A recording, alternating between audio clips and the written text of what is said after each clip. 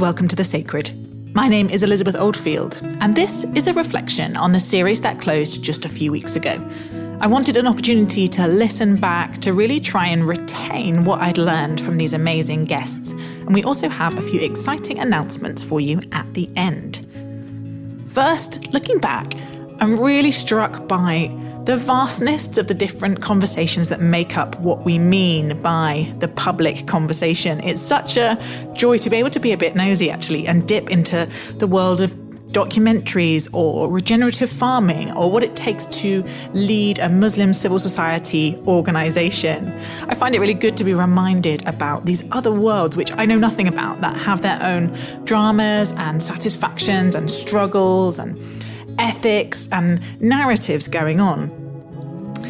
If I think back to the very first episode of the series with Paul Kingsnorth, he said his sacred value was nature, which is something that's come up quite a lot over the years. And we had a really wide-ranging and interesting conversation, but the impression that I was left with is just his really felt frustration, and I really felt for him in how easy it is to misrepresent people when there's these issues that are very, very polarizing, like vaccines. I worry that even I partly did it, perhaps in my wrap up. The issues are so complex and the feelings around them are so intense that it is really a big mess. You know, hearing him say it was so helpfully challenging that he can write an incredibly careful 5,000 word essay in which he is carefully unpacking the particularities of his position and worries, and still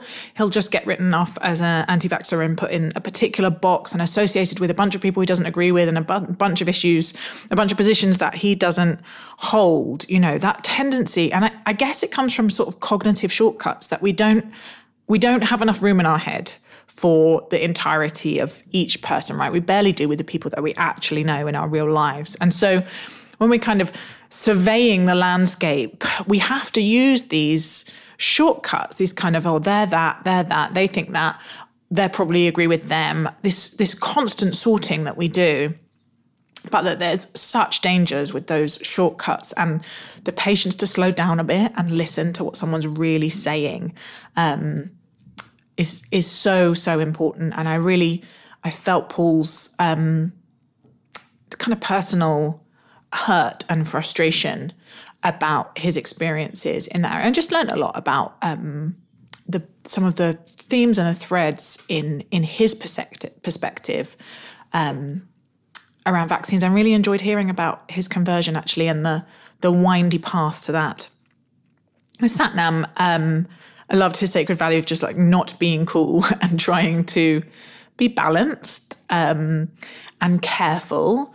It was really left me with this question about writing personally, that writing personally is so powerful, and that his career has been a move from writing about issues to writing more about himself. And now, you know, his editors are like, there's not enough of you in this column. But also how exposed that leaves you. And when I shared that episode on Twitter about the abuse he received, the very first reply was someone saying, basically, stop moaning, he doesn't get any abuse. And I was really shocked, and I thought, I know, I'm going to wade into this, and went and searched for a few key terms, and you don't have to dig very far to see Satnam's not lying. He really does get an enormous amount of abuse. But the fact that that was the very first response that I got, someone denying his experience of that, was, you know, troubling, and came up with various guests in the series, actually, with Prue as well, and obviously with Paul, this sense that it can be morally very coarsening, I think, if you let it, being in public and just dealing day to day with the deluge of abuse. And one of the key kind of spiritual growth or moral and ethical questions for those people is, okay, where are you going to ground yourself? How are you going to deal with this? How do you avoid just becoming very thick-skinned and cynical and dismissive, but stay open-hearted? And I really did, you know, I think Satnam's thinking deeply about that. I really enjoyed hearing about his Sikhism, and his commitment that you can't just say empire's evil, empire's brilliant. That there's always granularity, there's always particularity. It's always more complicated than that in that slightly annoying Ben Goldacre phrase. But that's the only way to truly inhabit the world, I think, having the tolerance for that. I've really enjoyed speaking to Zara Mohammed, who's clearly going to run the world one day. Her sense that, you have to start where people are, that she said you need to respect people's traditions, customs and cultures, even if they don't mean your societal standards. Because if you really want anyone to change, they need to see you as someone that respects them and is willing to take people on the journey. And that seems like such a key thread, that people don't change their mind if they feel disrespected. People don't care what you think unless they think that you care. That posture towards people is so fundamental in any conversation across difference, any attempt to persuade anyone, and yet it is so hard to do and to practice. And it came up as well in Sarah Langford's. Her sacred value is work. I really heard that kind of do something with your life call. Both with farmers, who she's spending a lot of time with now, and with criminals in her previous career when she was a barrister.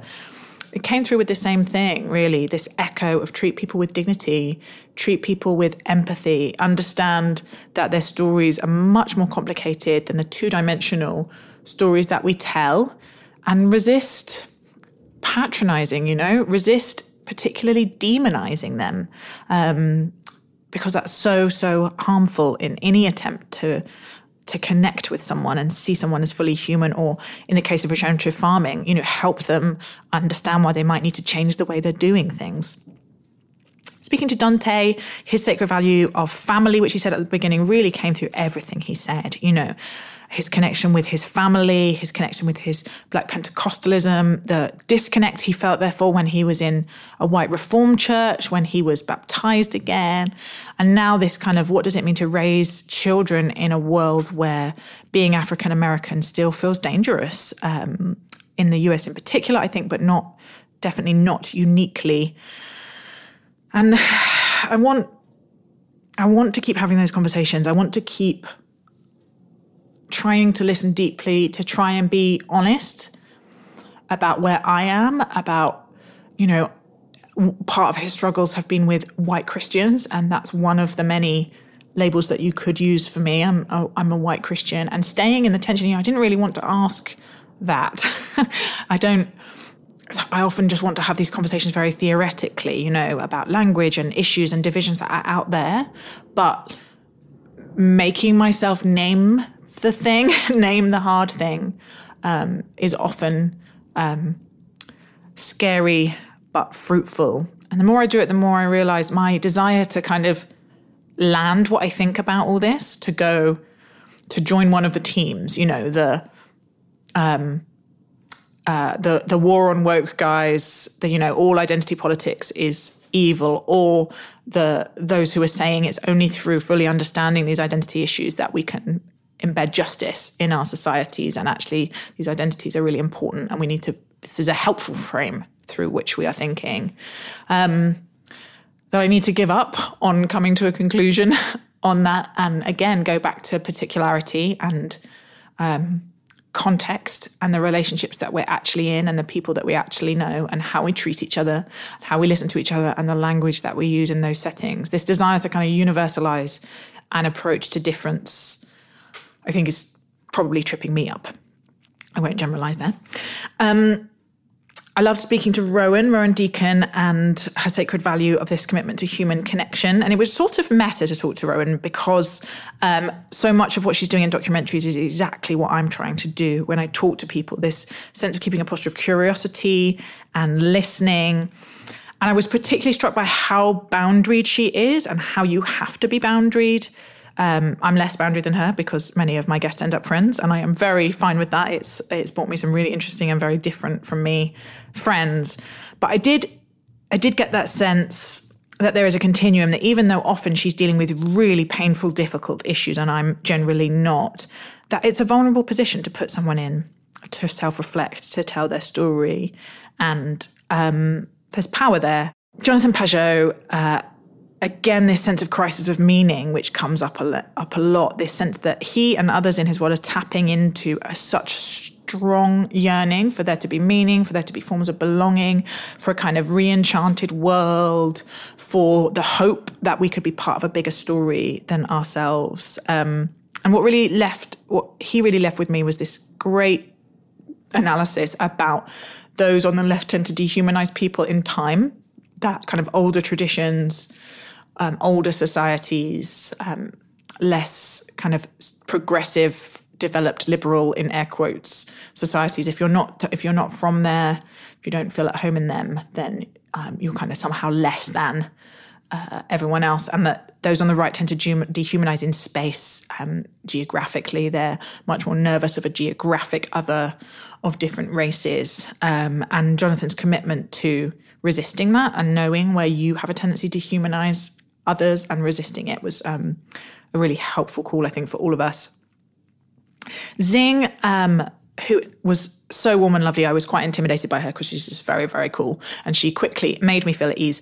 And she reminded me that journalists actually often have some of these bridge building skills, and they're using them more instrumentally often, but that there is something slightly magical in an ability of a journalist to find a connection point with almost anyone and to help them open up and listen to their stories. And Xing clearly knows how to do that as much as any other. And I hate the way this stuff sounds cheesy and simple when it's vitally important. But sometimes it does, but it doesn't mean it's not important. And Prue Leith, I was a bit nervous about this one, to be honest, because she was doing it on the fly in the States. And as you might have heard, the audio wasn't up to our usual standards. And at one point, I asked her to stop tapping because she was sort of fiddling in a way that you might have heard then some tapping come through. And it did feel like trying to tell off the headmistress. She's so self-assured that my normal levels of assertiveness went right down, but I managed it and she was very gracious. I just loved how direct she is. I really did find her very, very refreshing. And it left me wondering how much is just temperament. And she says, she's a fairly straightforward person. She's not very tortured. She has this, just do it attitude that she shared with her son, Danny, roll your sleeves up, get stuff done. How much of that is just temperament? How much is generational? Because she was reminding me of my grandma, the matter-of-fact, slightly sardonic, just get on with this stuff. And we have gained a huge amount, I think, in a change in an attitude to emotions and an ability to talk about trauma and to create space for vulnerability and our mental health struggles. And I in no way want to decry any of that. But I wonder if... do I mean something's been lost? Or do I just mean, is there a way of having both? Is there a way of holding space for our vulnerability and our woundedness and sometimes just pulling our stops up and cracking on and rolling up our sleeves and being a bit more Prue? So there were some themes really coming through. As I said, Jonathan's challenge about how do we tend to dehumanize people and who do we tend to dehumanize? The self-awareness to notice that in ourselves and not to tolerate it, I think is really important.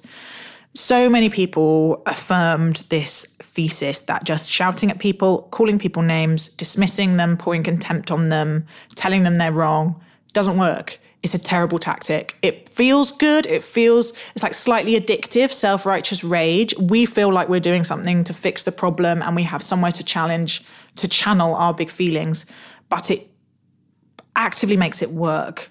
What works is doing the hard thing, which is the commitment to staying in a conversation, to treating people with respect, to trying to understand where they're coming from.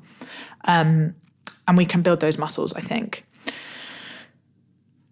Yeah, there's again and again this sense that there's stereotypes of people and the person that you perceive in their public persona is always, always radically more complicated and usually more vulnerable than the person you see in public. And that's hard to hold in our heads, but really important. And just this stuff about abuse, Satnam and Paul and Prue in particular, it feels deeply troubling to me, and I wish I knew how to fix it. So those are my reflections on our guests. And I I wanted to say thank you to all of them for taking the time to talk to me. It is a privilege and it does feel like a spiritual practice for me. This is my tiny act of resistance against the way society is trying to form me to hate people more easily. There's a wonderful book called The Sabbath by Rabbi Heschel, Joshua Heschel. Anyway, that talks about Sabbath as an act of resistance. And I have come to believe that listening to people different from me is an act of resistance against the dehumanizing tides of our society. I want to push back in a tiny, tiny way against that polarizing tide. I want to be more like Jesus in the New Testament Bible bit coming here. But I think no matter what you believe about Jesus, this is something we can emulate in him. He, all over the Gospels, the person that Jesus goes to be with, the person Jesus is curious about, the person who he's asking questions of and seeking to care for is usually the biggest outcast, the lowest status, the most despised person in any room. I've come to see it I don't know how many of you have watched Fleabag, but I've come to see it as like explicitly mischievous what he's doing, that he sometimes walks into a scene and then winks to camera and then goes to the tax collector and then goes to the sort of collaborator with Empire and then goes to the woman who has a lifelong period and is bleeding all down her legs and then goes to the leper, goes to the rich and despised, goes to the poor and despised, goes to the Samaritan who is despised for their race, goes to the woman at the well who is despised for her sexual choices. And it doesn't have to be, the most outsider person, but I want to have that mischievous wink to camera more in my life and not just hang out with my tribe, not just hang out with people who build up my ego by agreeing with me and make me feel comfortable, because I fear if I do that, I will be very boring and have a very unadventurous life and won't grow. So that's my commitment. I really valued the listener who told me that she is in now, and she called it a sacred style intentional friendship with someone who is a different generation and religion and race from them, and how life-giving and sometimes tricky it is to be in that friendship. I just wanted to cheer. And I want to say thank you to the listener who wrote from Australia, where they're working with government on large-scale global conflicts, and how much listening to the sacred steadies them and reminds them what is possible on the small scale. These kind of encouragements really do help. Do let me know what's going on in your life in this area and what you're thinking about, and what, if any, small act of resistance you might be practicing. We're going to take a break now over Christmas. Our next series will be out early next year, and the first episode will be with, a drum roll, wonderful Irish journalist Sean O'Hagan and the person he has written a new book with, Nick Cave.